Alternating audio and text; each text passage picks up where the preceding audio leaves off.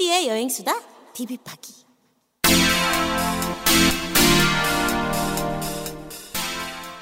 여행을 사랑하시는 발랄한 국민 여러분, 그리고 지구별 어딘가를 여행하고 계실 여행자 여러분, 안녕하십니까. PD의 여행수다를 진행한 탁재영 PD입니다.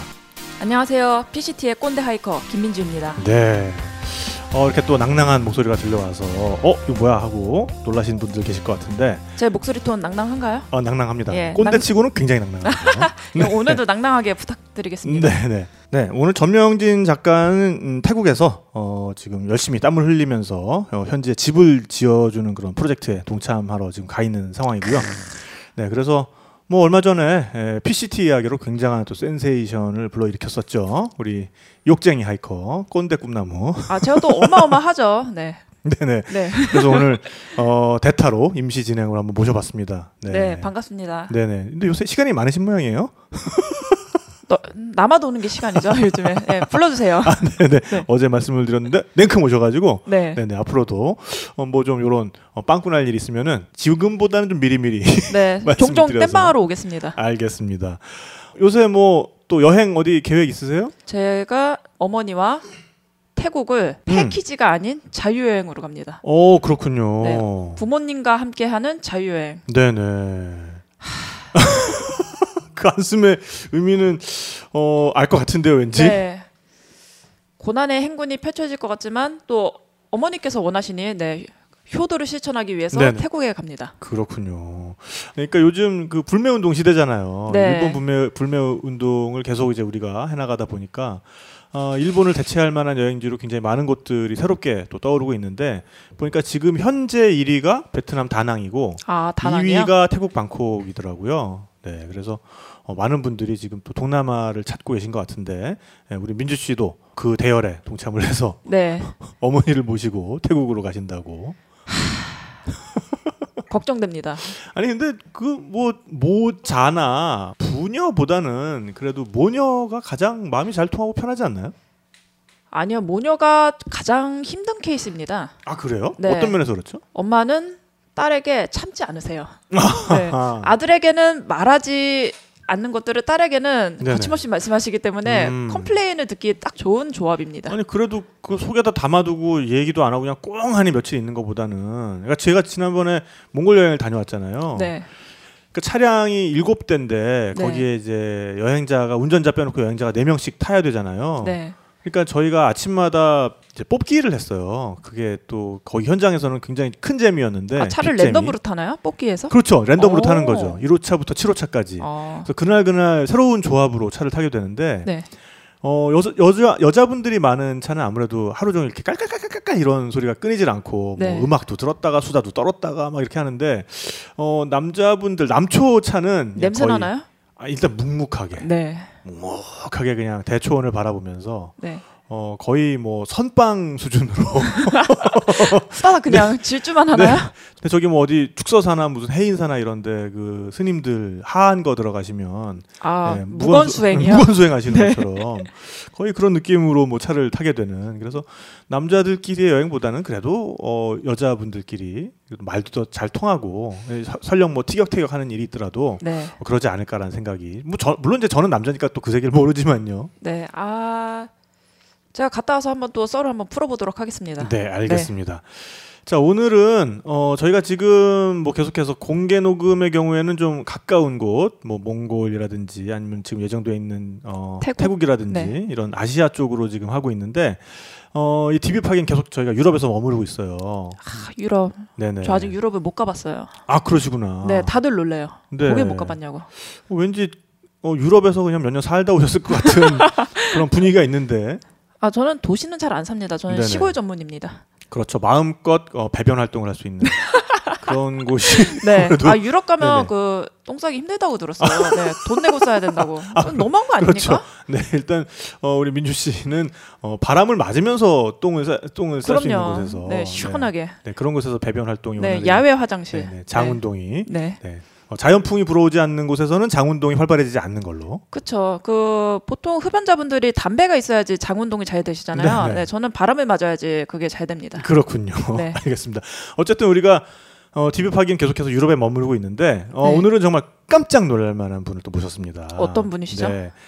한국에 거의 유일하다시피 한 가우디 전문가님을 모셔서 네. 저희가 사실 한 2년 전에 바르셀로나를 저와 전 작가가 쭉 훑었거든요. 네. 근데 뭐 그때는 우리끼리 공부해서 한 거고. 직접 공부하셔서 디비파기도 하시는 거예요? 그럼요. 근데 아무래도 또 이제 번개불에 콩고 먹듯이 우리가 준비하다 보니까 네. 좀 많이 얕습니다, 우리가. 네, 사실 제가 몇 번 녹음하면서 봤는데요. 네네. 이분들이 방송 준비를 정말 대충 하세요. 폭로가 지금 폭로전이. 괜히 불렀네. 네.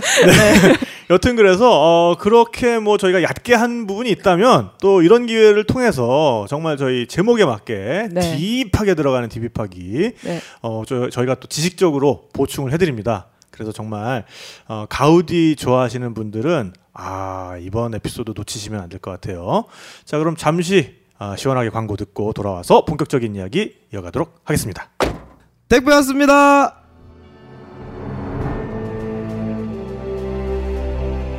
무엇인가? 이 여행 패키지 상품입니다. 꺼내 보거라. 예? 좋은 패키지인지 아닌지 확인해 보겠다. 꺼내 보거라.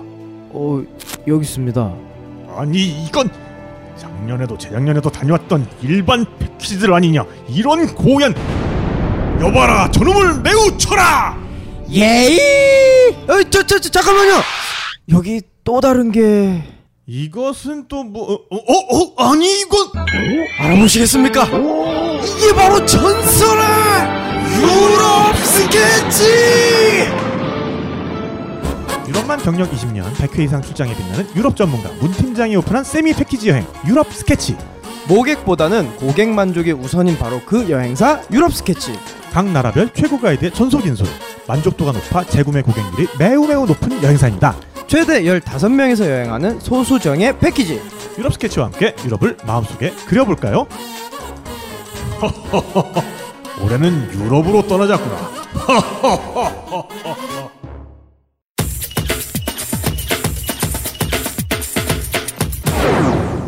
여행의 지적 목마름을 시원하게 풀어드리는 지식 해갈 방송 탁피디 여행수다 디비팍입니다.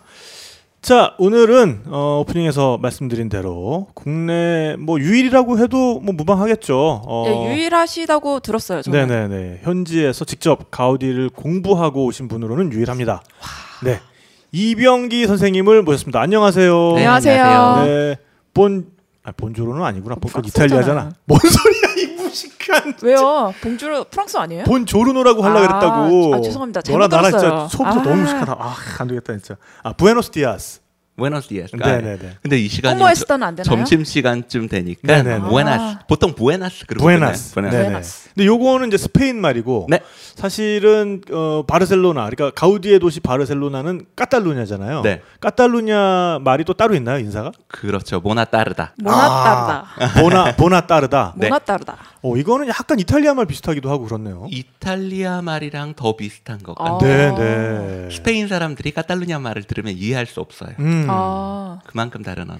그러니까 저도 현지 갔을 때 보면은 간판이나 이런 것도 심지어는 메뉴 같은 것도 그 까탈루냐 말, 까탈란이라고 하나요? 네, 까탈루냐 까탈란. 말과 카스티아, 그러니까는 지금 뭐 마드리드를 중심으로 하는 스페인 말, 스페인어요. 스페인 표준 말이죠. 이것들이 네. 이렇게 병기돼 있는 걸 제가 네, 격을 맞추려면 네네네. 그 나라 말과 언어로 말하자면 까탈란 아니면 카스티아노. 네네네. 남미에서 쓰는 말이 카스티아노라고. 그쵸. 남미에서 쓰는 말이 네. 카스티아노라는 말이 카스티아 지역의 언어라는 뜻입니다. 그렇죠. 네. 그러니까 우리가 그냥 보통 스페인 말 그러면은 카스티아노를 일컫는 경우가 많고 지금 바르셀로나 오늘 이제 얘기를 하게 될 바르셀로나는 까탈루냐 지방에 속해 있는 그런 네. 도시가 되겠습니다. 근데 오늘 뭐 말씀드린 바와 같이 이제 가우디 이야기로 우리가 가우디를 통해서 바르셀로나를 이해를 해보려는 시도를 오늘 할 건데요. 네. 그럼 현지 가셔서 무슨 공부를 하신 거죠? 저는 한국에서 건축학교 졸업하고요. 네네. 스페인에서 가우디가 다녔었던 학교지요. 바르셀로나 공과대학에서 건축학교를 10년 정도 공부하고 와. 왔습니다. 10년이요? 와. 근데 가우디가 좋아서 간 것은 아니고요. 네네. 보통 가우디는 현지에서도 한국에서도 건축학과에서는 그게 크게 환영받지 못해요. 오, 왜요? 어째서죠? 왜냐하면 그 시대를 우리가 많이 오해하고 있어서 네. 굉장히 수공예적이고 굉장히 돈이 많이 들고 굉장히 장식적인 건축이라고 생각하기 때문에 오늘날엔 거기서 배울 것이 없다고 생각하는 것 같아요. 아, 현대 건축에서는. 네. 가성비가 떨어진다 뭐 이런 느낌인가요? 그렇죠. 그럼 우리 다른 예술과 다르게 건축이라는 것은 지구 중력을 극복해야 되지 않습니까? 네. 그렇죠. 중요한 요소죠. 위로 올라가니까요. 무게를 버티기 위한 이 구조 체계라는 것이 건축에 굉장히 중요한데 네네. 네. 그 구조 체계가 뭐 구석기 시대부터 지금까지 다 연결한다고 그래도 한 100년 전까지는 돌로 건물을 짓고 있었고요. 네. 철근 콘크리트나 철골이라는 것으로 건물을 짓기 시작한 것이 1930년대부터인데요. 아, 불과 정말 얼마 얼마 안 안 됐군요. 됐네요. 네. 네네. 그래서 가우디가 우리 시대의 건축과 이렇게 격차가 있어 보이는 것은 네네. 가우디가 1926년까지 살았고 1930년부터 철근 콘크리트 건축이 시작됐어요. 그래서 네네. 불과 가우디는 4년인가요? 세계적으로 보아도 돌로 건축물을 만드는 맨 마지막 세대의 건축가예요. 아, 그렇군요. 네, 오늘 제 소개도 안 했는데 이렇게 들어가도 되나요? 말씀 충분히 하시다가 소개하시면 됩니다. 가우디 네네. 얘기를 네네. 들어가자면 가우디 네네. 이해하는 제일 핵심적인 내용이 뭐냐면 시대는 이미 산업화 시기에 와서 역동적으로 변화하고 새로운 시대, 비행선도 뜨고 자동차 다니는 아주 새로운 시대가 되었는데 건축물을 만드는 재료는 돌밖에 없다는 거죠. 그러니까 이 돌 건축에 어떻게 하면 오늘날의 이 역동감, 살아있는 생명력 같은 것을 담아볼 수 있을까 해서 가우디가 색채와 운동감, 이건 가우디의 말입니다. 네네. 살아있는 네. 모든 것은 색채와 운동감을 갖고 있는데 어떻게 돌이라고 하는 이 단단한 재료 안에 그것을 담아볼 수 있을까가 가우디 건축을 이해하는 제일 핵심적인. 그렇군요. 아, 진짜 근데 오늘 정말 잘 모신 것 같아요. 그냥 바로 그냥 쿡 찌르면 쫙 나오시고. 네. 그리고 오늘 정말 공구리가 최신 기술이다. 공구리. 이거를 부분을 통해서 정리를 해주셨고 죄송합니다. 제가 이렇게 그거 사실 틀린 말이에요. 그런가요? 왜냐하면 콘크리트는 로마 시대부터 사용했고요. 아, 그래요. 네네. 가우디 시절에 처음 만들어진 것은 철근 콘크리트. 아, 철근 철근 콘크리트. 콘크리트. 네, 콘크리트라는 것은 원래 돌이랑 구조적인 성질이 똑같거든요. 네네네. 이게 누르는 힘엔 강한데 당기는 힘에 약해요. 아. 그래서 기둥 사이 간격을 멀리 할 수가 없습니다. 재미있는 것은 서양 역사에서 이집트 건축이나 이런 무슨 왕조, 신전 이렇게 정말 위대한 건축물들도 기둥 사이 간격을 보면 굉장히 좁을 수밖에 없어요. 왜냐하면 돌로 만든 건축물은 기둥과 기둥 사이 간격이 멀어지면 처지는 힘을 무너지겠죠. 받칠 수 없기 네네네. 때문에 돌로 만든 건축물은 기둥 사이 간격이 넓어질 수가 없고 네. 그것이 가능하게 된 것은 로마 시대 아치의 발명 이후 그렇군요. 그리고 거기에서 한 발짝 더 뛴 것은 그 후로 2000년이 지나서 네. 가우디 시절에 이 철근이라고 하는 것이 공장 생산되면서 그게 당기는 힘을 막아주니까 이제 건축물은 사실상 무한대 크기로 넓어지게 그렇게 된 된 거죠. 거군요. 제가 근데 지금 현지 가셔서 무슨 공부를 하셨냐고 여쭤봤는데 일단 가우디 얘기를 빨리 하고 싶으셔가지고 지금 벌써 건축 얘기로 훅 들어왔습니다. 일단은 뭐 차근차근 가야 되니까. 네. 그래서 현재는 그럼 건축 공부를 하러 가셨다가 네. 이제 가우디를 만나게 되신 거군요. 네, 그렇죠. 저는 처음에 갈 때는 실은 모더니즘 건축 아까 말씀드린 현대 그 철근 건축이요? 콘크리트를 이용한 건축을 공부하고 싶어서 갔거든요. 네네네. 네. 바르셀로나라는 도시가 실은 유럽권에서는 굉장히 세련된 도시의 이미지가 있어요. 네네네. 그래서 최신 건축을 유럽권에서 배우려면 거기로 가야겠다 생각하고 갔는데 한국에 귀국할 때가 다 됐죠. 네네. 이제 네. 공부가 한 8년 넘어가니까 한국에 돌아가면 그래도 바르셀로나 가우디가 다니는 학교에서 공부했다 그러면 가우디에 대해서 물어볼 것 같은 거예요. 그러니까 이제 가우디랑 학교 동창회- 선후배 네네네. 관계시네요. 네, 동창회하면 이제 나오지는 않겠구나 지금 가셨으니까. 그래도 뭐 네네네. 만나게 되면 겸상할 수 있는 사이 아닌가요? 가우디랑 같은 그렇죠, 학교니까. 그렇죠. 네네. 가우디는 성격적으로도 저랑 잘 맞을 것 같아요. 네네. 여튼 이래서 가우디가 싫어요라고 하기 위해서 가우디를 비판적으로 읽기 시작했어요. 그래서 처음에 나는 뭐 모던 건축을 공부하러 네. 갔는데 그럼 뭐 저기 바르셀로나까지 가가지고 가우디 뭐 이렇게 안 해봤어? 그럼 거기에 대답을 하시기 위해서. 네, 그렇죠. 그래도 공부한 사람이라 가우디에 대해서 무슨 책을 읽으면 가우디를 이론적으로 그리고 합리적으로 남들이 이해할 만하게 비판할 수 있을까 하고 가우디 책을 읽으려고 했는데 모더니즘 건축가인 우리 선생님이 가우디 책 하나 읽을 거면 26살에 가우디가 쓴 장식이라고 하는 건축 노트가 있는데 그 노트를 읽어봐라 하고 그 노트를 딱 읽어봤거든요. 네네. 저는 머릿속에 가우디 건축을 아시는지 모르겠지만 굉장히 장식적으로 보여요. 네네. 네. 그래서 그 책의 내용이 장식이라고 제목 붙은 이 노트가 나는 이런 장식을 할 거야 뭐 이런 류의 책을 기대하고 읽었는데 사실 네. 읽어보니까 내용이 만약에 건축 형태가 논리적이고 합리적인 자기 본연의 모습을 갖게 된다면 장식이라는 것은 필요 없다. 이게 그 가우디가 쓴 장식이라고 쓴 노트의 내용. 제목과 다르네요. 네. 그래서 저는 이거 뭐야? 가우디 다르잖아. 그래서 저도 한국에 와서 보니까 깜짝 놀란 것이 가우디 생각하면 맨날 트렌카디스라고 하는 네. 깨진 타일 그리고 도마뱀 뭐 이런 가우디가 자연을 그대로 모사한 듯한 그런 네네네. 성질들에만 관심을 갖고 보시는데요. 실은 석조 건축이지만 굉장히 곡선적이고 구불구불하고. 네. 그런데 실은 나중에 이야기할 시간이 있을 것 같아요. 가우디 동시대 라이벌이었었던 3명의 건축가가 있거든요. 네네. 네. 바르셀로나에 여행하실 분들은 안 볼 수가 없어요. 이 3명의 건축가의 네네네. 작품은 유이스 두메네기 몬타네라, 안토니 가우디, 그리고 주세프 부츠 까다팔크 이렇게 3명이 있는데요. 지금 방금 3명이 지나간 거죠? 저한 10명 지나간 줄 알아가지고. 어디서 끊어야 되는지 뭐 후룩 모르겠어요. 지나갔는데. 네. 네네네. 이 3명의 건축가 중에 가우디는 실은 장식을 가장 절제한 편이에요. 그렇군요. 그러니까 가우디의 건축은 실은 장식적인 건축이라기보다는 자연주의 경향을 갖고 있는 동시대 건축에서 어떻게 하면 이 시대의 합리성을 담보할 수 있을까 해서 오히려 그거 경향을 떠나렸던 것에 가장 가까운 건축가. 그럼 그 시대는 장식을 화려하게 붙이는 게 유행이었나요? 그렇죠. 왜냐면 아까 전에 말씀드린 대로 네. 돌이라는 건 딱딱한 재료예요. 네네. 네. 그리고 돌이라는 건 뚱뚱한 재료예요. 네. 돌로 탑은 이렇게 피라미드형으로 위로 쌓을 수는 있지만 네네. 역동적인 형태는 못 쌓는 재료입니다. 그래서 머리보다 몸통이 무겁고 몸통보다는 다리가 튼튼한 그래서 굉장히 안정된 구조를 가지고 건물을 쌓을 수밖에 없는 뿔 형태로요? 네. 그러니까 뭐 쉽게 생각해봐도 만일 돌로 쌓았으면 우리 서울 그 남산타워 네. 그런 형태의 건축물은 슬림한 건 절대 안 나올 수가 되겠네요. 없다는 거잖아요. 그렇죠. 네. 머리 쪽이 더 크고 약간 가분수 꼴의 그런 그런 건 형태는 나올 수가 불가능하겠어요. 없다. 네. 네. 우리가 피라미드형 구도를 보면 누구든지 다 이게 안정된 구조고 땅에 착 붙어 있고 네네. 이런 느낌을 받게 되거든요. 이 돌로는 이거밖에 못 만드는데 벌써 시대가 굉장히 역동적인 시대가 됐어요. 역동적인 시대라는 거 하나만 예를 들면 가우디가 50대에서 60대 넘어갈 때 마지막으로 한 작품이 민간에서 한 마지막 작업이 밀라 주택이에요. 네네. 네. 그때가 서기 한 몇 년 정도 됐을까요? 서기로 따지면 굉장히 긴데요. 1912년 완성. 네네네. 1912년이면 가우디 나이가 60 됐을 때거든요. 그런데 실은 밀라 주택을 처음 짓겠다고 시에 허가도면을 냈을 때 이 밀라 주택의 허가도면에는 지하층에 마구간이 있었어요. 지하예요? 네, 사람들이 말을 타고 다닐 시절이에요.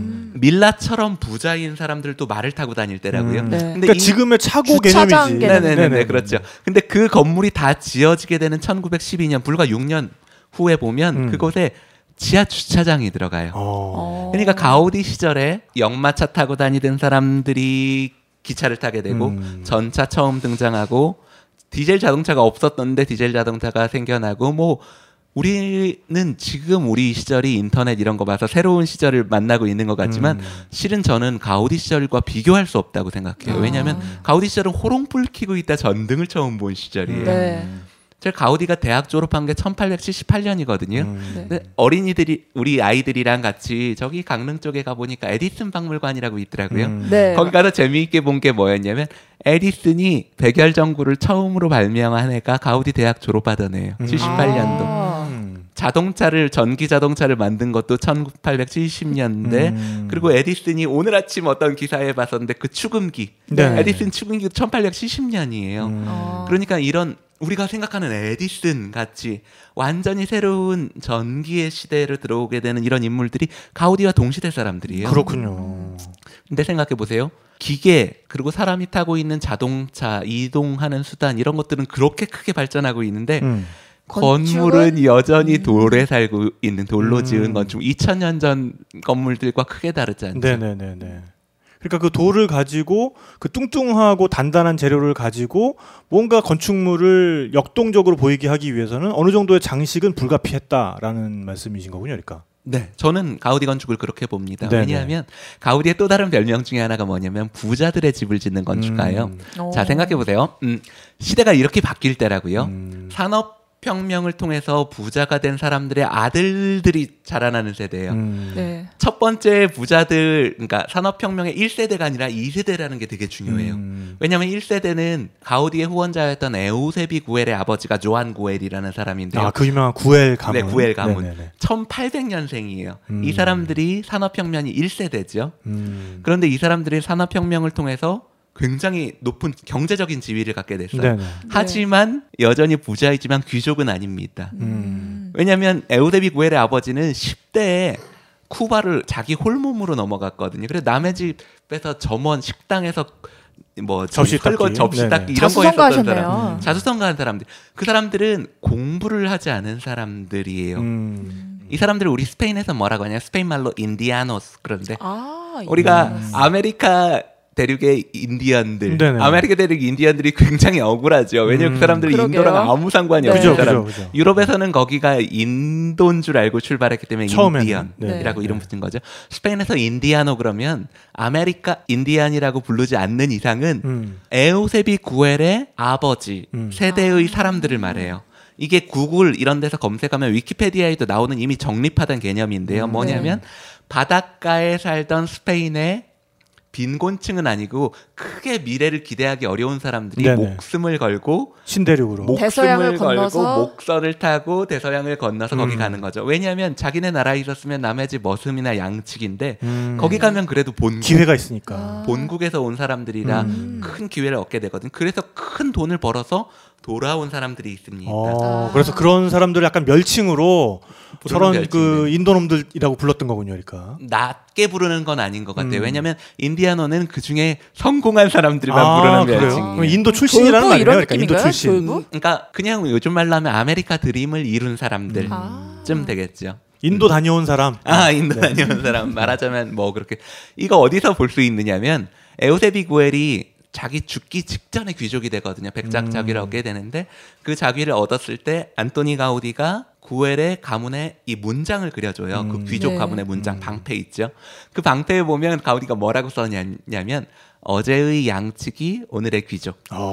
실제로 아버지가 남의 집 양치기를 하고 있었어요. 그러니까 지금 당시에 이제 사회적 변화까지 다 지금 말씀을 지금 해주고 계신데, 그러니까 일단 가우디를 처음 만나셨을 때 좀 비판적으로 가우디를 이해하려고 했었는데, 사실은 가우디가 우리가 굉장히 장식적인 사람으로만 알고 있는데 그 나름의 어떤 필요에 의해서 굉장히 절제하면서 장식을 썼던 사람이고, 그러면서 그 장식에도 어떤 그 돌이라는 재료가 가진 특성을 극한까지 살리기 위해서 나름의 그런 뜻을 가지고 장식을 했던 사람이고, 그 다음에 이제 이런 아주 격동의 시대를, 그러니까 정말 뭐 양치기가 귀족이 되기도 하고, 그 다음에 뭐 호롱불이 전등불이 되는 지금의 어떤 인터넷 뭐 4차 산업혁명 시대를 방불케 하는, 오히려 그거보다 더한 변혁의 시대를 살아갔다라는 그런 인물이었다는 말씀을 앞에서 해주셨는데, 뭐 그건 그렇다 치고 이 가우디는 정말 아마 건축가 중에서는 한국 사람들한테는 제일 인기 있는 분일 것 같아요. 네.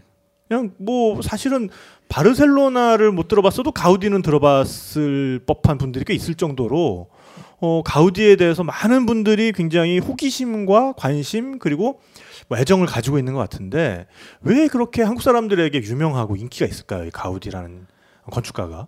실은 저는 가우디가 현대성이 있다고 생각해요. 제가 어느 학교에 건축학교에 특강을 갔는데요. 네. 한 친구가 이렇게 말하더라고요. 저는 충격을 받았는데 100년이 지난 돌로 집을 짓는 카탈루냐 건축가를 우리가 2019년에 왜 배워야지 되냐고 어떤 친구가 당돌하게 물어보더라고요. 그래서 저는 충격을 받았어요. 어떻게 이 말에 대답하지? 네. 고민을 하고 있었는데 가우디 현대성이 있다고 생각. 그 현대성은 건축가가 인정하든지 안 하든지 어떻게 작동을 하고 있냐면요. 가우디 건축물이 하나의 예술적인 장치라면 일반인들이 그것을 보고 아름답다고 느끼는 것은 뭔가 방아쇠가 당겨진 거거든요. 그 장치에. 건축가가 그 건축을 오늘날의 건축으로 인정하든 인정하지 않든 오늘날 수많은 사람들이 그 건축이 심장에 와서 꽂히는 데는 그 시대와 오늘날의 시대가 연결되어 있다고 느끼는 것 같아요. 저는 네네네. 그걸 아까 전에 했던 이야기를 연속해서 하자면, 자 생각해 보세요. 남의 집 양치기를 하고 머슴살이라고 있던 사람이 그 지위를 얻게 됐단 말이죠. 네네. 경제적인 지위를. 네네. 그래서 앞에서 자기를 이렇게 뽐내려고 하는데, 만약에 한국에서 일제강점기에 남의 집 머슴 살던 사람이 뭐 일제강점기 그 변혁의 시대를 타고 높은 사회적 지위를 얻게 됐다고 하면 어떻게 옷 입고 다닐 것 같으세요? 일본식 옷을 입겠죠. 저도 그렇게 생각해요. 네네네. 왜냐하면 그 사람들이 만약에 양반들처럼 두루마기 입고 이렇게 도포 입고 이렇게 갓 쓰고 이렇게 다니면 양반들이 뭐라고 할 거냐면 야, 저 녀석 우리 양반 흉내를 내고 다닌다. 우리 집 머슴 살던 녀석인데. 네네. 네. 이 아까 전에 하려던 얘기가 바로 이 얘기인데요. 정치적인 지위는 갖지 않은 굉장히 부유한, 어떻게 보면 귀족들보다도 훨씬 더 부유한, 귀족들의 부라는 것은 아버지 어머니가 물려준 농사짓는 농토거든요. 네네네. 네. 근데 이 사람은 아메리카 대륙에서 온 자본을 가지고 있는 사람이에요. 비교할 수 없어요. 하나의 예를 들자면 바르셀로나에 가면, 바르셀로나 가보셨죠? 네네네. 거기 팔라시오 레알이라고 가보셨어요? 왕궁. 왕궁. 네네. 왕궁 보셨죠? 네네네. 왕궁 규모가 어떠세요? 뭐 그렇게 큰 것 같진 않더라고요. 네. 아담한. 마드리드에 있는 왕궁이 아니에요. 네네. 그냥 팔라시오 레알. 왜냐하면 그 바르셀로나에 있는 팔라시오 레알은 원래 구엘 가문의 여름 별장 건물이었어요. 여름 별장으로 가지고 있던 거를 왕한테 주니까 왕이 그걸 자기 소유로 바꾸면서 왕궁이라고 바꾼 거죠. 아, 네네네. 이건 보통 그냥 바르셀로나에 있는 그 귀족의 수준을 넘어서서 왕궁 같은 것을 자기 여름 별장으로 가지고 있는 사람들이 이 인디아노라는 사람들이. 그러니까 이제 그 인도물 먹은 자본가들. 네. 네네. 굉장히 자본이 많은데 사회적 정치적인 영향력은 아직 거기에 미치지 못하는, 자기를 표현해줄 무언가를 원하는데, 그 사람들을 생각해보면 이 사회가 이렇게 흔들리고 역동하지 않으면 남의 집 머슴 살아야 마땅한 사람들이에요. 네네네. 이 사람들은 사회의 변화가 아름다운 거라고 생각해요. 이 변화와 역동, 그리고 정체되어 있었던 고리타분한 그 시대가 움직여서 변화와 역동, 그리고 이 앙시앙 레짐이라는 거 있죠. 구체제라는 것이 깨지고 이렇게 변혁이 되는 것이 네네. 그 사람들한테 아름다운 거예요. 가우디가 유네스코 세계유산에 올라있는 게 7작품이 있는데요. 오, 7개나 있대요. 네, 제가 한국에 귀국한 게 2012년인데요. 2012년에 그때 당시 기준으로 이렇게 검색해 보니까 대한민국 5,000년 역사 다 합쳐서 11개였어요. 근데 가우디 혼자서 혼자 7개. 네네. 그중에 성가정 성당을 제외한 다른 모든 건물, 예를 들면 미센스 주택, 밀라 주택, 갈벳 주택, 이 주택들의 주인들은 다 제가 말씀드린 무르주아 계급, 산업 자본가. 그러니까 이 시대의 역동성을 타고 그 지위에 오른 사람들. 네네네. 그래서 세상이 그렇게 안정되고 고리타분하고 에헴하는 시대였으면 남의 집 머슴살이 했어야지 되는, 이 사람들은 변혁이 아름답고 그것을 가우디라는 사람을 통해서 표현하는 거예요. 장식이라는 것은 단순히 그냥 아름답다는 네네네. 것을 벗어나서 어떻게 하면 이 시대의 활기, 생명력, 그래서 변화, 무쌍한 것이 아름답다. 우리가 건축을 벗어나서 미술로 눈을 돌려보면 이 시대의 예술가들이, 예를 들면 모네라는 인상파 회화, 뭐 그리고 그림 얘기하니까 표정이 갑자기 아니요. 티났나요? 얼굴이 굳었어요. 무척 좋습니다. 네, 얼굴이 저는 뭐 그림 얘기밖에 안 해요. 너무 묻어져서. 저도 어디서 수련은 본 것 같아요. 네, 수련 그 얘기하려고 그러는데요. 그 수련도 물에 뜬 꽃, 굉장히 변화무쌍하고 생기가 넘치는 것들을 인상파라는 건 찰나의 아름다움을 그리는 게 인상파예요. 네네네. 순간적인 빛. 그러니까 건축 말고 다른 사람들도 다 그 생명력, 순간의 힘, 변화무쌍한 것을 포착하려고 했었던 시기거든요. 그 당시가. 네. 네네. 그러니까 뭐 그 정말 변화하는 것의 부드러움. 그래서 그림으로 보자면 알폰스 무하, 네. 구스타브 클림트, 우리가 말하는 벨 네네네. 에포크라고 하는 거 있죠. 아름다운 시절. 이 시절의 그림들을 보면 다들 산란광송의 부드러운 입체를 그리고 있고 막 꾹 누르면 들어갈 것 같은 아주 부드러운 입체, 부드러움. 그래서 부드러움이라는 것 자체가 움직임을 담고 있는.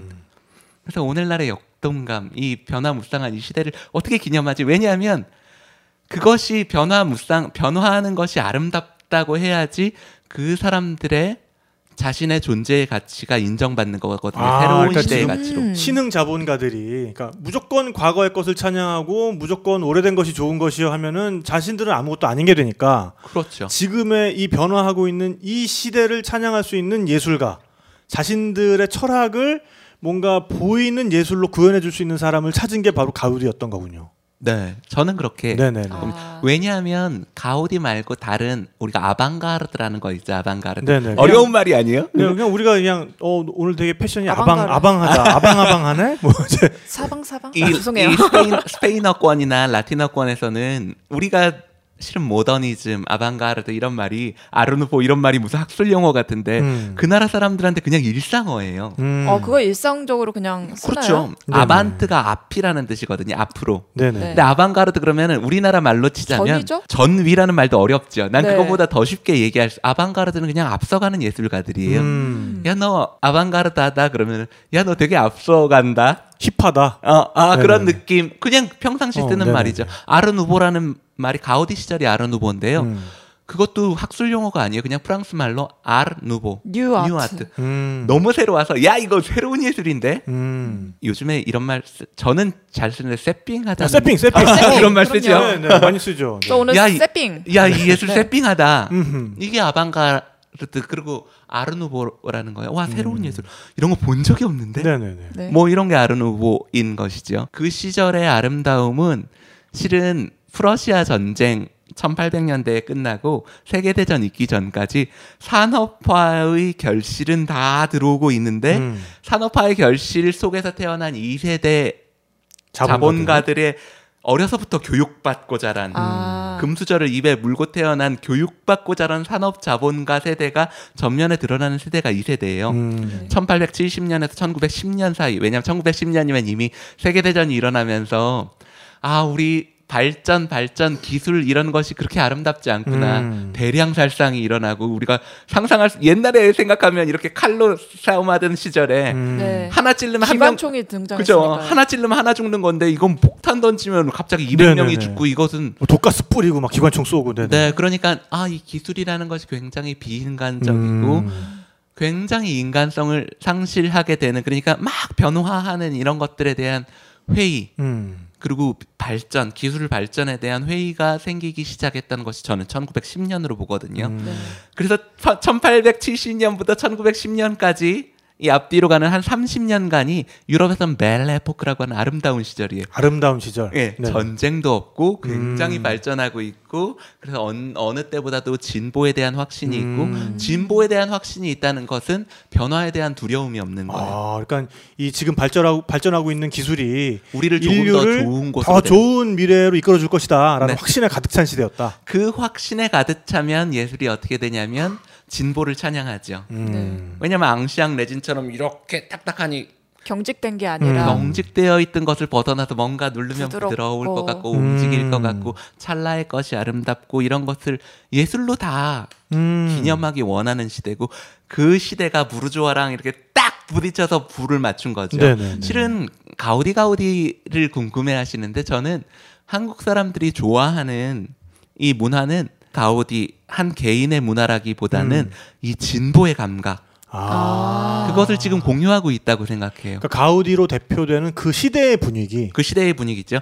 그래서 실은 한국 사람들이 한국에 있을 때 가우디 그래 가우디 장식적이고 아름답지 이렇게 생각하다가 바르셀로나에 가면 가우디 건물보다 훨씬 좋아하는 건물이 2개 있어요. 실제로는 가우디 건물이 아닌데? 네, 가우디 건물 말고요. 동시대 건축가 중에 아까 잠깐 언급했던 네네. 그 이름 못 이런 긴 알아들었어요. 아저씨들. 네. 유이스 두메넥 문타네르라는 네네. 사람이 있거든요. 한 사람이에요? 네, 이게 한 사람이에요. 유이스 두메넥 문타네르라는 네네. 한 사람인데. 줄여서 그냥 문타네 씨로 하겠습니다. 네. 두메넥 씨라고 두메넥 씨. 두메넥. 왜냐면 문타네 씨는 어머니 성이고 네네.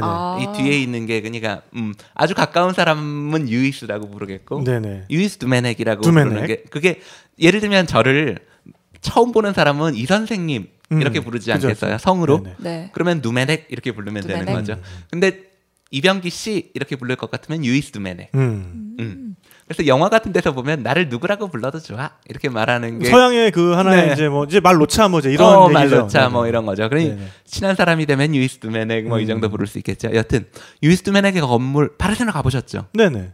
유이스 두메넥 이름이 익숙하지 않으실지 모르겠지만 그 네네. 사람 건물은 너무너무 익숙하실 거예요. 뭐죠? 산파우 병원. 일단 그 병원 자체를 모르겠습니다. 죄송합니다. 굉장히 실망스럽네요. 병원도 그런 예술적인 건축가가 지었나요? 네. 오. 산파우 병원 지금 라디오 들으시는 방송 들으시는 분들 검색해 보세요. 산파우 병원 네네. 그리고 카탈루냐 음악당. 그거는 알 것 같아요. 네. 카탈루냐 음악당. 카탈루냐 음악당과 산파우 병원은 실은 이 사람이 가우디보다 2년 먼저 태어났거든요. 그러니까 가우디와 완전 동시대 사람인데 네네네. 가우디 건물보다 훨씬 장식적이에요. 훨씬 더 색채가 아름답고 훨씬 더 모자이크를 사용하고 훨씬 더 자연물을 모사하는 장식에 능숙한 사람입니다. 그 시대의 건축, 우리가 가우디 건축을 사랑하지 않는다는 걸 제가 어떻게 확신하냐면 한국의 여성분들, 특히 네네. 여성분들 네. 오면 산파우 병원하고 그 카탈루냐 음악당 보면 네. 깜짝 놀라셔요. 눈이 돌아가. 난 가우디보다 이거 더 좋은데 이야기하시는 분들을 아니, 정말 많이 봐요. 그렇게 얘기하면 다행이고 어머 역시 가우디야. 가우디니까 가우디. 이렇게 만드는 거야. 바르셀로나 와야 역시 가우디네 이러면서 셀카스판. 그 두메넥 건물 앞에서 두메넥시 건물 앞에서 그걸 이제 찍은 다음에 해시태그 가우디 역시 가우디 이렇게 해가지고 올리시는. 그럴 수도 있어요. 네네네. 뭐 시원치 않은 가이드들과 다니면 그렇게 얘기 들을 수도 있을 것 같아요. 여튼 제가 이야기하던 이 시대를 주목하고 있는 거죠. 네, 이 시대가 바르셀로나라는 도시 이름을 들으면 어떤 생각 드셔요? 바르셀로나. 일단 축구팀이 생각이 나고요. FC 바르셀로나. 네네. 바르셀로나 올림픽이요. 네. 올림픽 그리고 황영조. 황영조 네. 선수. 몬주익의 영웅. 네네. 네, 그렇죠. 저 같은 경우는 바르셀로나를 어떻게 처음 생각했느냐면 바르셀로나라는 유럽에서는 제법 세련된 메트로폴리탄의 느낌이 있거든요. 네네네. 세련된 도시. 그런데 사람들이 바르셀로나를 방문하는 사람들이 굉장히 어떤 이 도시는 활기차다, 역동감이 있다 이런 느낌을 받으시는 분들이 많이 있어요. 네네. 그건 분명히 이 지중해 햇빛, 부드러운 지중해 햇빛이 갖고 있는 느낌도 하나 있겠지만 실은 바르셀로나는 굉장히 특별한 도시 역사를 가지고 있는데요. 뭐냐면 바르셀로나라는 도시 자체가 구도심을 제외한 모든 영역이 네. 다 1870년에서 1910년 사이 이 아르누보 건축이라는 아르누보 운동이라는 새로운 예술이라는 것이 태동하고 있었던 이 시기에 계획돼서 만들어졌어요. 그 짧은 시간 동안요? 그러니까 과거의 예술로부터 벗어나려는 어떤 세핑 예술을 추구하는 네, 굉장히 세련된 그 도시. 움직임이 충만했을 새로운 때 도시. 그 시기에 도시의 거의 대부분이 뚝딱 만들어졌다. 네. 그래서 다른 바르셀로나도 역사적으로 보면 2000년 역사를 가지고 있어요. 네네네. 원래 그리스 원정대, 해양 원정대가 올라와서 저 몬주익보다 더 왼쪽엔 요브레갓 강 쪽에 산에 자리를 잡아서 그리스 네네. 시절 유적부터 있거든요. 로마 시대에는 300년경엔 로마 성곽이 있었고 중세 르네상스 성곽이 있었던 2000년 역사를 가지고 있는 네네네. 도시입니다. 하지만 구도심을 벗어난 모든 영역은 1859년도 도시계획안이 승인된 일데폰세르다의 에이샴플라라고 하는 확장계획안을 통해서 만들어졌고요. 이 계획안이 공모전을 통과한 게 59년이고 실제로 건물이 지어진 것은 실제로 도시가 지어진 것은 1880년대의 일이에요. 가우디 나이가 30을 넘어갈 때 건축가로서 한창 활발하게 전성기. 그런 프로젝트를 맡을 수 있었나 보네요. 그렇죠. 그러니까 가우디만 해도 가우디의 그 7개의 유네스코 문화유산에 올라 있는 7작품 중에 3작품이 이 에이샴플라라고 하는 이 확장된 도시에 있는 계획안이에요. 예를 들면 칼베 주택, 바티오 주택, 밀라 주택. 이 신도시에 지어진 거죠. 이 신도시는 아까 말씀드린 대로 1910년만 지나도 사람들이 이렇게 역동적인 것을 좋아하지 않아요.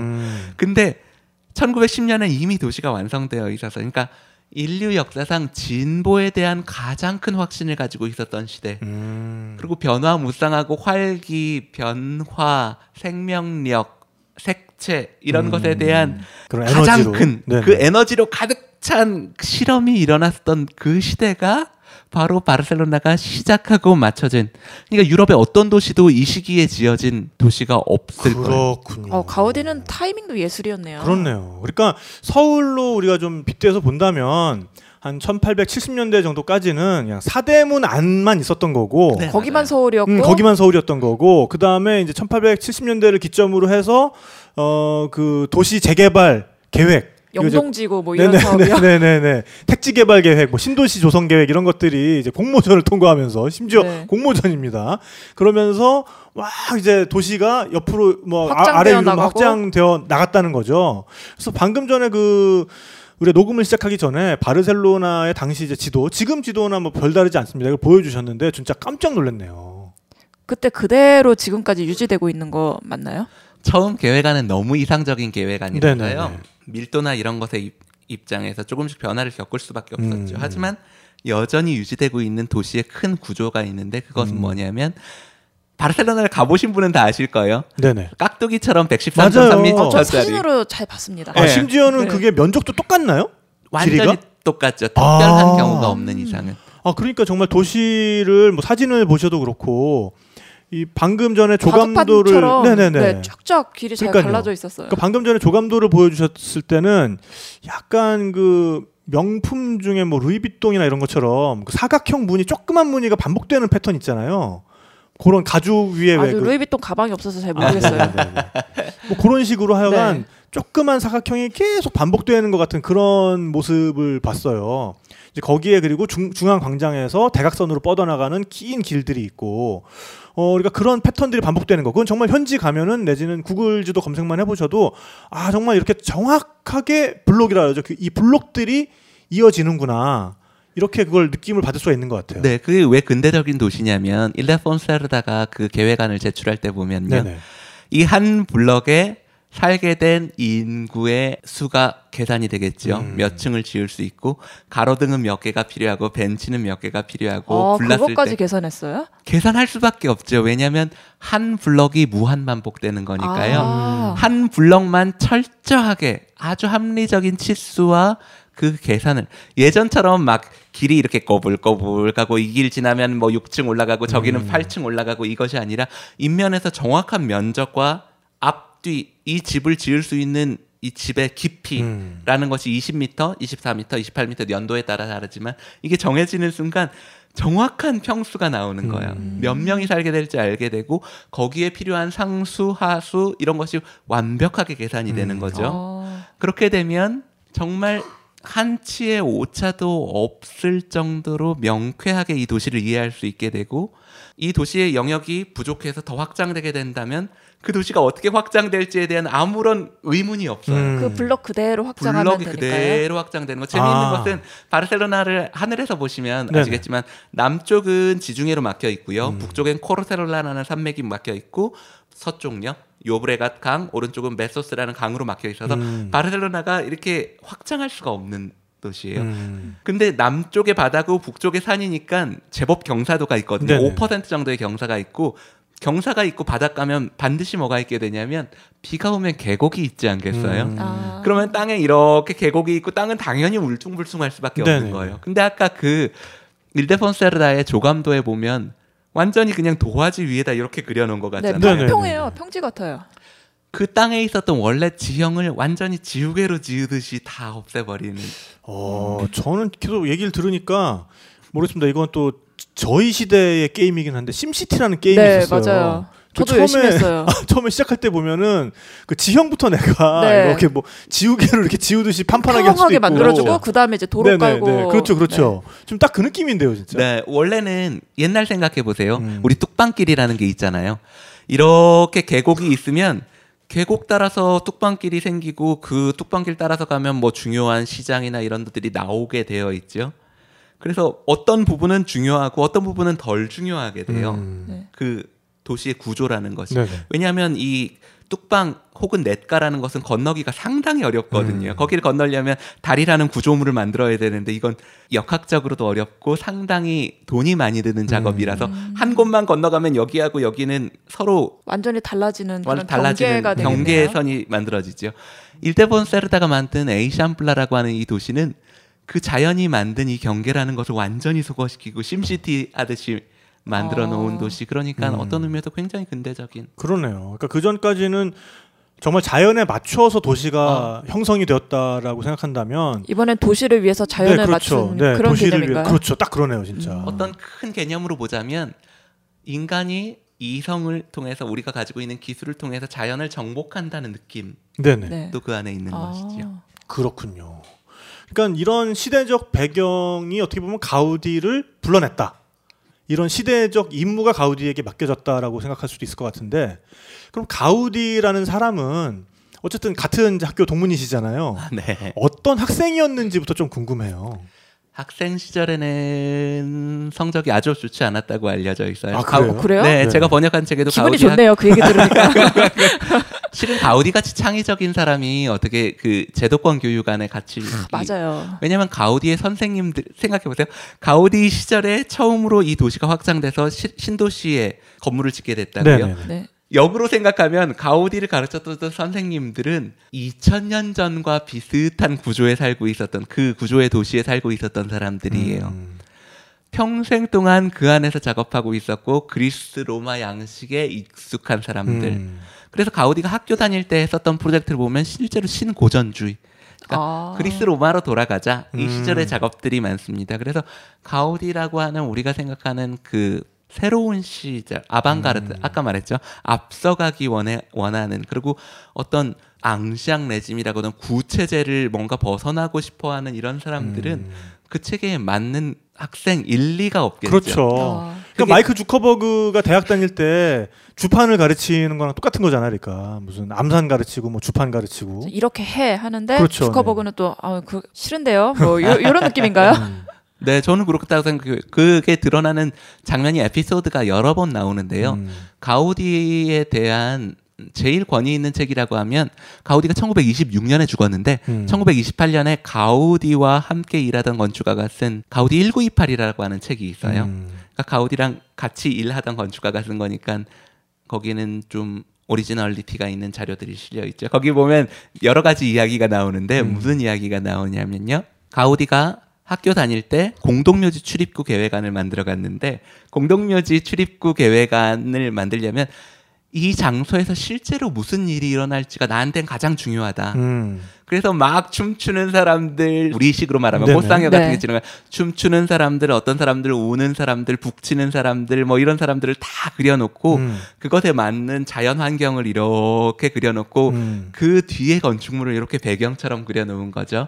가우디가 보기에는 그 공간에서 실제로 일어날 행동들 그런 것들에 더 관심이 있는 거예요. 근데 선생님들 예전에 건축은 건축은 영원히 변치 않는 것이고 뭔가 훨씬 더 진지한 무엇을 원하는 사람은 그것을 납득할 수가 없는 거예요. 왜냐하면 그 상현은 여기 금방 지나가고 없어질 건데 영원하지 않을 것을 위해서 건축물이 그것을 담아낸다는 것은 이 사람들한테는 받아들일 수 없는 개념. 네. 그래서 가우디가 그 과목에 낙제했어요. 그래서 지금 카탈루냐 공과대학에 가면 가우디 학생 시절 작품이 다 보관이 되어서 남아 있는데 낙제해서 선생님이 너 이렇게 해오면 못 외운다. 그래서 사람들을 다 지우고 그 출입구 계획안을 다시 만들어 놓은 것이 있거든요. 구글 검색해 보세요. 가우디의 공동묘지 출입구 계획안 보면 로마 시대 건축 그대로예요. 가우디가 원한 게 아니라 선생님들이 가르친 건축이 그거였다는 거죠.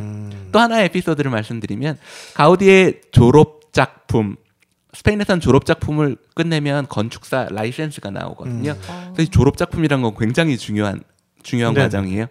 근데 그 졸업 작품을 가우디와 같은 해에 한 사람 중에 가우디가 꼴찌를 했어요.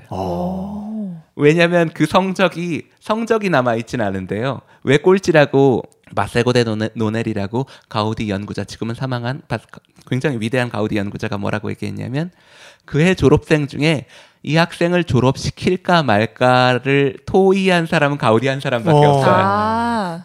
다른 사람들은 다 졸업해서 건축사가 되는 것이고 가우디는 졸업시킬까 말까를 고민했었던 사람은 가우디 한 사람이라서 그 회의가 남아있는 거죠. 회의록이. 그렇군요. 그렇기 때문에 가우디가 그해 꼴찌 졸업한 것은 확실해요. 더 데리고 있기 싫어서 그냥 졸업시켜버려 뭐 이런 건 아닌가요 혹시? 아니 그러니까 뭐 방금도 일단 우리 민주 씨도 되게 기분 좋아하셨지만 네, 꼴찌. 모든 꼴찌들이 다 천재인 건 아니지만 지금 굉장히 뭐 학업 성적이 낮다 그래서 꼭 낙담만 하고 계실 건 아닌 게 그런 와중에 천재성이 있는 분들이 분명히 있습니다. 비범한 분들이. 네, 맞아요. 다만 지금 단계에서 좀 아직까지 받아들여지고 있지 않을 뿐이지. 네. 곧 꽃필 시기가 올 겁니다. 자기한테 하는 말 같습니다, 되게. 네, 맞습니다. 그 비범하다는 말이 난 아주 좋은 말 같아요. 네네. 이게 스페인 말로 하는 extraordinario 그러거든요. 오르디나리가 그냥 병범한 것을 네. 벗어난 것. 영어로는 extraordinary. 네. 그죠.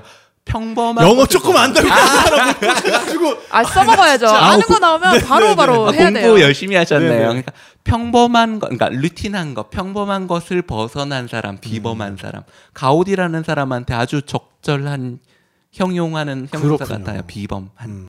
그렇게 해서 이제 가까스로 어쨌든 뭐 졸업하는 데까지는 성공을 했고, 근데 이제 그렇게 가까스로 졸업을 했는데 건축가로 데뷔하는 것도 또 쉬운 문제는 아니었겠네요. 네, 근데 가우디는 정말로 우리가 스페인 가우디 책을 보면 프로비덴시아, 그래서 신의 섭리라고 할 만한 일들이 많이 일어났어요. 그러니까 운때가 딱딱 맞는 뭐 운때가 딱딱 맞는 거 있죠. 자, 제가 그 얘기 하나 해드릴까요? 가우디 기가 막히는 데뷔.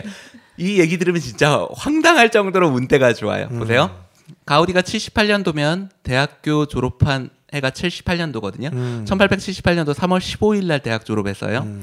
근데 1878년도 5월 1일 날 프랑스 파리에서 만국박람회가 열렸는데요. 네. 저희 어렸을 때만 해도 저랑 비슷한 세대 같으신데 네네네. 대전 엑스포. 대전 엑스포 꿈돌이. 네네네. 꿈돌이에요. 꿈돌이. 이제 나이 먹으니까 그것도 가물가물해가지고. 네네. 그때 아니 우리 어렸을 때만 해도 엑스포라는 게 굉장한 행사였어요. 그럼요. 올림픽 네. 못지않게 큰. 그런데 옛날에 인터넷 없었을 때는 만국박람회는 진짜 대단한 행사죠. 네네네. 프랑스에서 만국박람회가 열렸는데 당시 주력 산업은 스페인의 주력 산업은 직물 산업이거든요. 네. 그래서 카탈루냐 가우디가 다니던 자기가 원래 물건을 사러 다니던 카탈루냐에 있었던 장갑 가게 에스테바 꾸메이아스라는 사람이 하는 장갑 가게가 거기에 스페인관에 출품을 했어요. 근데 가우디는 대학 졸업하기 전이죠. 대학 졸업한 직후 아니면 전. 왜냐하면 1878년도 그 졸업하는 해의 이야기니까. 네네. 5월 1일 날 있었던 만국박람회 에스테바 꾸메이아가 카탈루냐 사람으로 거기 출품을 했는데 그 출품한 자기 장갑 진열대를 만들어 달라고 했어요. 가우디한테. 학생 가우디한테. 네네네. 꾸메야스의 장갑 가게가 거기 프랑스 파리에 진열이 된 거죠. 근데 거기에 누가 가냐면 가우디의 평생 후원자 누구죠? 구엘. 에우세비 구엘. 네네네. 구엘은 그 가문의 이름이라 아버지도 구엘이고 아들도 구엘이 다 구엘이에요. 네네네. 그 사람을 특정하자면 우리가 앞으로 얘기할 구엘은 다 에우세비 구엘이에요. 네네. 네. 에우세비오 구엘. 에우세비 구엘. 에우세비 구엘. 에우세비오, 그러니까 안토니 가우디, 안토니오 가우디 이렇게 많이 부르시잖아요. 그러니까 이걸 이제 카탈루냐식으로 발음하느냐 맞아요. 아니면 마드리드식으로 발음하느냐. 네네네. 근데 가우디나 에우세비 구엘은 카탈루냐 주의자에 가까워요.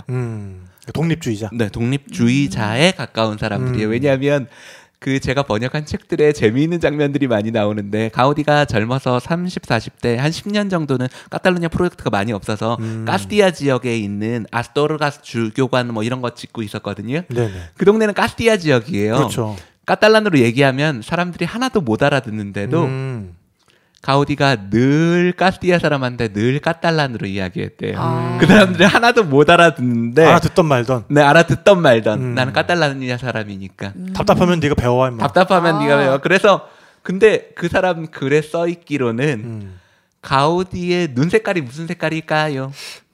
무슨 색깔일까요? 왜냐면 네네. 가우디 시절은 칼라 사진이 없을 때예요. 네네. 그래서 가우디의 모든 사진 다 흑백으로 되어 그렇죠. 있어요. 네. 그래서 우리가 가우디가 진짜로 어떤 모습이었을까를 상상하기 어려운데 가우디를 직접 보았었던 사람들의 묘사에 의하면 은빛에 가까운 금발 그리고 눈은 너무너무 밝은 하늘색.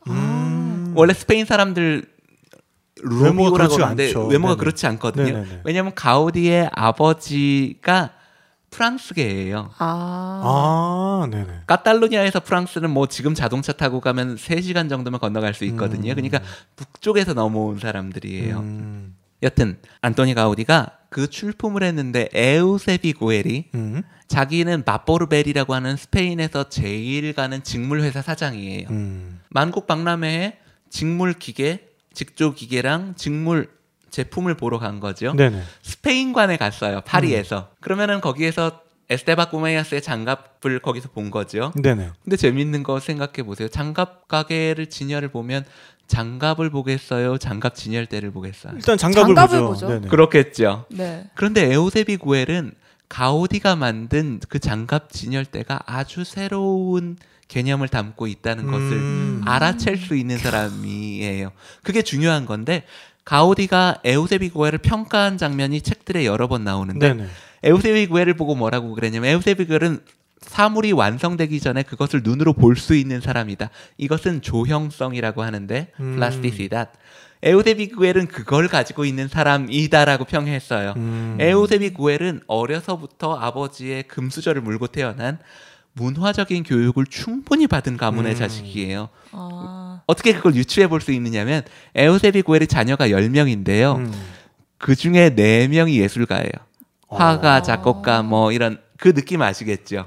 그러니까 집안에 일단 그 피가 잠재가 돼 있었네요. 그러니까 그런 것 그동안은 뭐 경제적으로 어려워가지고 발현이 못됐다 뿐이지. 그런 것 같아요. 네. 돈 있어서 배우니까 그러니까 그게 역시 돈이 있어야 돼. 맞아요. 있어야 돼요.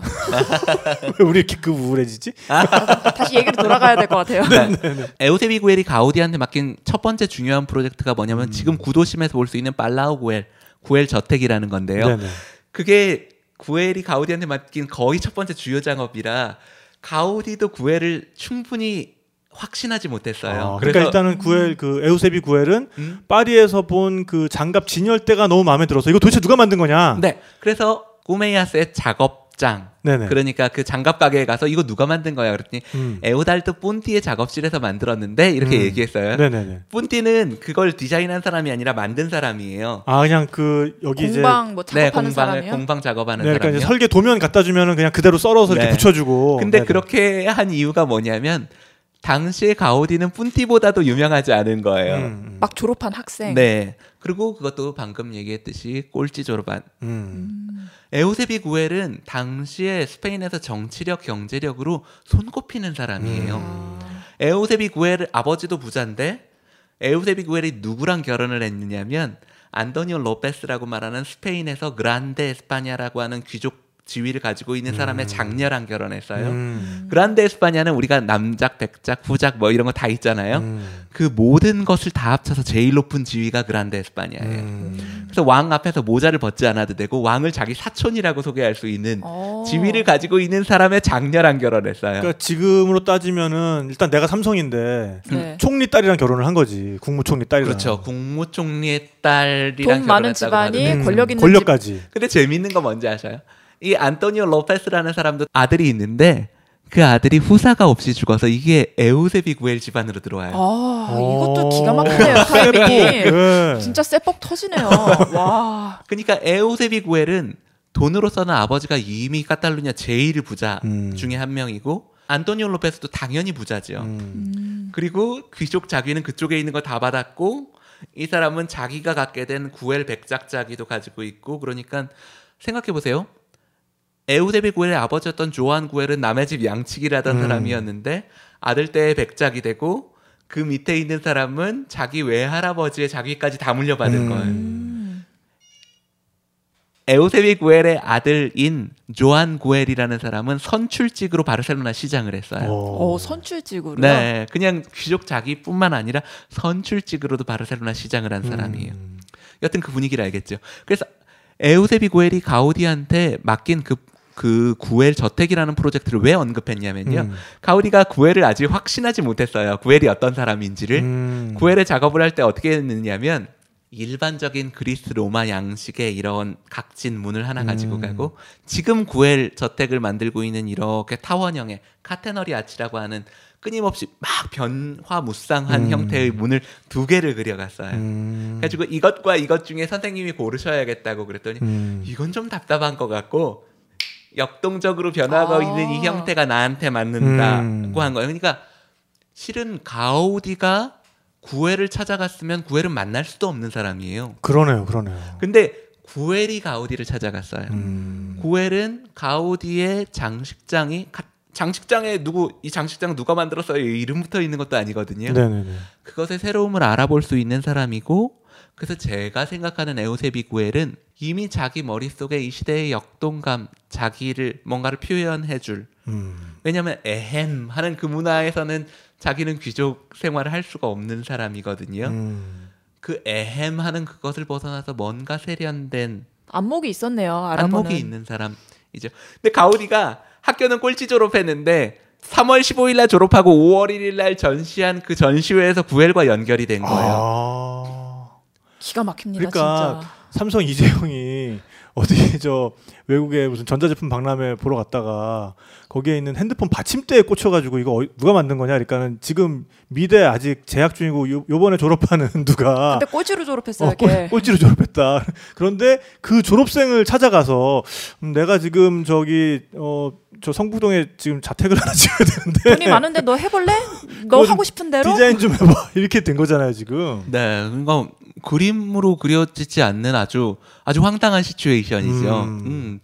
그래서 가우디의 이런 역사 또 황당한 이야기 하나 해드려요. 네, 너무 좋아요. 재밌어요. 또 황당한 이야기 하나 해드려요.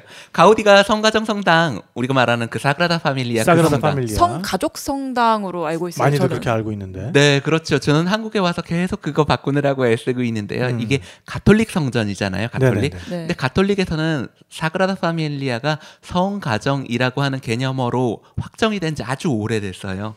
성가정이라는 건 예수 그리스도 그리고 육신의 어머니 아버지 되는 성모 마리아와 성 요셉 이 세 명을 똑 떼어서 성가정이라고 부르거든요. 그러니까 이게 가톨릭 성당이니까요. 네네네. 가톨릭식으로 부르자면 성가정이라는 단어는 없는 거죠. 사전에 안 나와요. 가톨릭 사전에. 성가족이라는 말이. 성가족이 사전에 네네. 없고 성가정이 성가정. 맞다. 가톨릭에서 그러니까 한자어를 그렇게 개념 정의를 아예 그렇게 네. 해놓은 거군요. 그러니까 네, 그렇죠. 예수와 그 다음에 마리아와 요셉 이렇게 셋을 성가정이라고 한다. 네. 그래서 우리는 뭐 지금 녹음하는 중에 계속 성가정 성당이라고 네네네. 부를게요. 네. 이 성가정 성당을 어떻게 받게 됐냐면 31살 때예요, 가우디가. 31살 때면 아까 말씀드린 그 구엘 저택도 안 지었을 때예요. 오, 되게 근데- 어린 나이에 네, 그런 네. 걸 받았네요. 근데 이 성당이 지어지면 바실리카급이거든요. 바실리카라고 하는 것은 가톨릭 개념으로 보면은 대성전이에요. 대성전. 그러니까 그 교회 그 규모로 보면 제일 큰 거. 그러니까 주교가 있는 성당인 거죠. 그렇지는 주교보다 높은 않아요. 거예요? 그렇지 자, 않아요. 제가 한번 정리해 드릴게요. 네네네. 주교가 앉는 성당을 주교좌 성당이라고 불러요. 주교좌 성당. 주교좌 성당. 네네. 그걸 건축 용어로 말하면 카테드랄이라고 말하는 거예요. 캐시드럴. 캐시드럴. 네네. 우리는 카테드랄레. 카테드랄. 스페인 발음이 말로. 어려워요. 근데 재밌는 건 이 카테드랄 말 어디서 나왔는지 아셔요? 어디서 나왔는데? 카테드라라는 말이 라틴어로 의자란 뜻이에요. 아. 카테드랄이 뭐냐면 의자가 있는 성당이에요. 의자가 있는 곳. 네. 그러니까 정식 미사가 드려질 때 주교가 앉는 의자가 있는 성당이 카테드랄이에요. 그렇군요. 그러니까 카테드랄은 특별한 경우가 아니면 특별한 예외가 있어서 모두라고 말할 수 없는데 동네에 하나밖에 없어요. 왜냐하면 주교가 몸이 하나기 때문에 그렇죠. 주교가 앉는 의자는 한 성당에만 있는 네네네. 거죠. 근데 예를 들면 스페인의 살라망카 이런 데 아주 특별한 동네는 예외적으로 카테드랄이 2개 있는 동네도 있어요. 큰 동네인가요?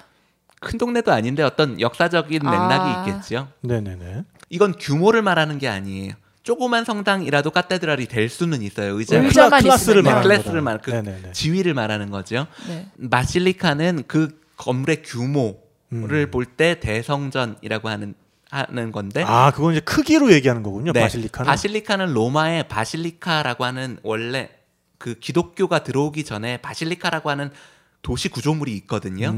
그 어디 그 로마에 콜로세움 옆에 이 포로 로마노 있잖아요. 네네네. 거기 가 보면 바실리카가 있어요. 근데 그것은 교회 말하는 바실리카가 아니라 이렇게 시장이나 바실리카가 시장이나 재판정으로 썼던 공공 구조물. 공공 구조물. 네. 네네. 그런데 그 구조물이 왜 기독교 성전으로 쓰였냐면 기둥이 열이 짝짝짝짝짝짝짝 평행하게 놓여져 맞아 있는 이 있는데. 바실리카 네네. 형태가 기독교 예배, 미사 행위를 하기에 아주 적절하겠다. 아. 그래서 이 건축 유형을 시장이나 재판정으로 쓰던 이 건축 유형을 건축에 들어와서 건축물, 성당으로 만든 그 형태를 바실리카 성당이라고 불러요. 그러니까 사실 이 얘기를 우리가 디비파기 그 전 시리즈에서 우리가 그 바티칸 다루면서 얘기를 했었거든요. 그러니까 과거에 공공 건축물, 회당 양식으로 쓰던 것을 기독교에서 그대로 채용을 해서 성전의 양식으로 쓰게 되었다라는 얘기인데, 그러니까 그 안에는 어쨌든 안에 굉장히 넓은, 그러니까 많은 신자들이 그 안에 모여들 네. 수 있는 그런 구조가 가능하기 때문에 네. 네, 그런 식으로 이제 그 양식을 채용하게 되었다 그런 얘기잖아요. 네. 그럼 그 양식이 건축물의 이름이 된 거죠? 건축 양식의 이름이 된 거죠. 네네. 아, 바실리카. 양식의 네, 이름. 그러니까 네. 쉽게 생각하면 바실리카는 이렇게 기둥의 열로 이렇게 만들어진 우리가 보는 거의 대부분의 대성당, 거의 대부분의 대성당의 바실리카형 성당이라고 부릅니다. 자, 그런데 바실리카급의 이 성당은 제가 바르셀로나에 생활하고 있었을 때 교황님 오셔서 여기다 축성을 했거든요. 네네. 이 성가정 성당에요. 카탈루냐의 9번째 바실리카급 대성전으로 축성을 받았어요. 그러니까 이 카탈루냐라는 지역에 한 700만 정도 사는 우리나라의 도 정도 되는 개념인데 그 안에도 9개밖에 없는 거예요. 이건 지으면 그냥 문화재예요. 국보는 모르겠지만 지방 문화재는 충분히 되는 거죠. 네네. 네. 이 도에서 유럽적인 느낌으로 보면 카탈루냐 하나의 나라가 될 수 있는 규모거든요. 이 나라에 9개밖에 없는. 근데 그걸 성당을 한 번도 계획해보지 않은 31살짜리한테 맡겼다면 황당한 이야기죠. 근데 그 얘기가 가우디가 학교 다닐 때 가난했었어요. 네. 가우디 아버지 어머니가 다 대장장이 집안인데 당시만 해도 산업혁명으로 공장 생산이 만들어지고 장인이라는 계급이 몰라가고 있을 때거든요. 그래서 아버지가 우리 장인, 이 대장장이 수대를 걸쳐서 해온 것이지만 우리 자식한테는 못 맡기겠다 싶어서 대장간을 팔았어요. 그래서 가우디 형이었던 프란세스 가우디 그리고 안토니 가우디 두 명을 대학 교육시키려고 보낸 거죠. 그렇군요. 대장간 팔아서 대학 교육시키셨구나. 정말 이제부터 흥미진진한 어떻게 해서 가우디가 성가정 성당의 마스터 플랜을 맡게 되었는가라는 이야기는 시간이 지금 이제 다 돼버려서 2부에서 우리가 해야 될 것 같습니다. 근데 진짜 이병기 선생님 너무 대단한 것 같아요. 아니 어떻게 이런 내용들이 머릿속에 이렇게 체계적으로 다 지금 들어있는 거예요? 그러니까 만일 그 성가정 성당이 바실리카급이라면 우리 여행수다 개념으로는 우리 이병기 선생님은 이영산 작가님급입니다. 지금 은하계 법인가요? 원고 한 장 없이 지금 이 모든 가우디 이야기를 우리 앞에서 술술술술 풀어주고 계시고 일단 본인이 너무 재밌어서 얘기를 하시는 게 느껴지니까 표정이 좀 두서가 없지 않나요? 아니에요. 너무 좋아요. 표정이 너무 행복해 보이시고 저희 지금 원고 하나 없이 그러니까요. 아까 제가 처음에 폭로했듯이 방송 막 진행하시거든요. 아무것도 없는데도 여기 선생님께서 이렇게 많은 내용을 지금 풀어주셔서 들으면서 저희가 굉장히 감탄하고 있어요. 지금. 어렵지 않은가요? 아니요. 너무 재밌습니다. 괜찮아요. 네. 쉽게 잘 설명해 주셔서 알아듣기 좋아요. 그러니까 제가 알아들으면 다 알아들어요. 자, 이렇게 해서 정말 가우디 건축물 얘기 제대로 한 게 하지도 않고 가우디를 둘러싸고 있는 그 뒷 배경 이야기만 가지고도 이렇게 한 시간이 훌떡 갔습니다. 저희가 2부에서는 이 성가정 성당 사그라다 파밀리아 이야기부터 시작을 해서 이 가우디가 정말 바르셀로나에 남겨놓은 찬란한 건축물들에 대해서 하나하나 또 짚어보는 그런 시간이 되도록 하겠습니다. 지금까지 진행의 탁재영 김민주였고요. 편집의 김태영 PD였습니다. 그럼 저희는 다음 시간에 돌아올게요. 다음 시간에 만나요. 안녕. 탁PD의 여행수다와 함께한 시간 어떠셨어요? 구독하기, 별점 주기, 댓글 달기, 후원하기로 응원해주세요. 탁PD의 여행수다는 청취자분들의 여행을 응원합니다.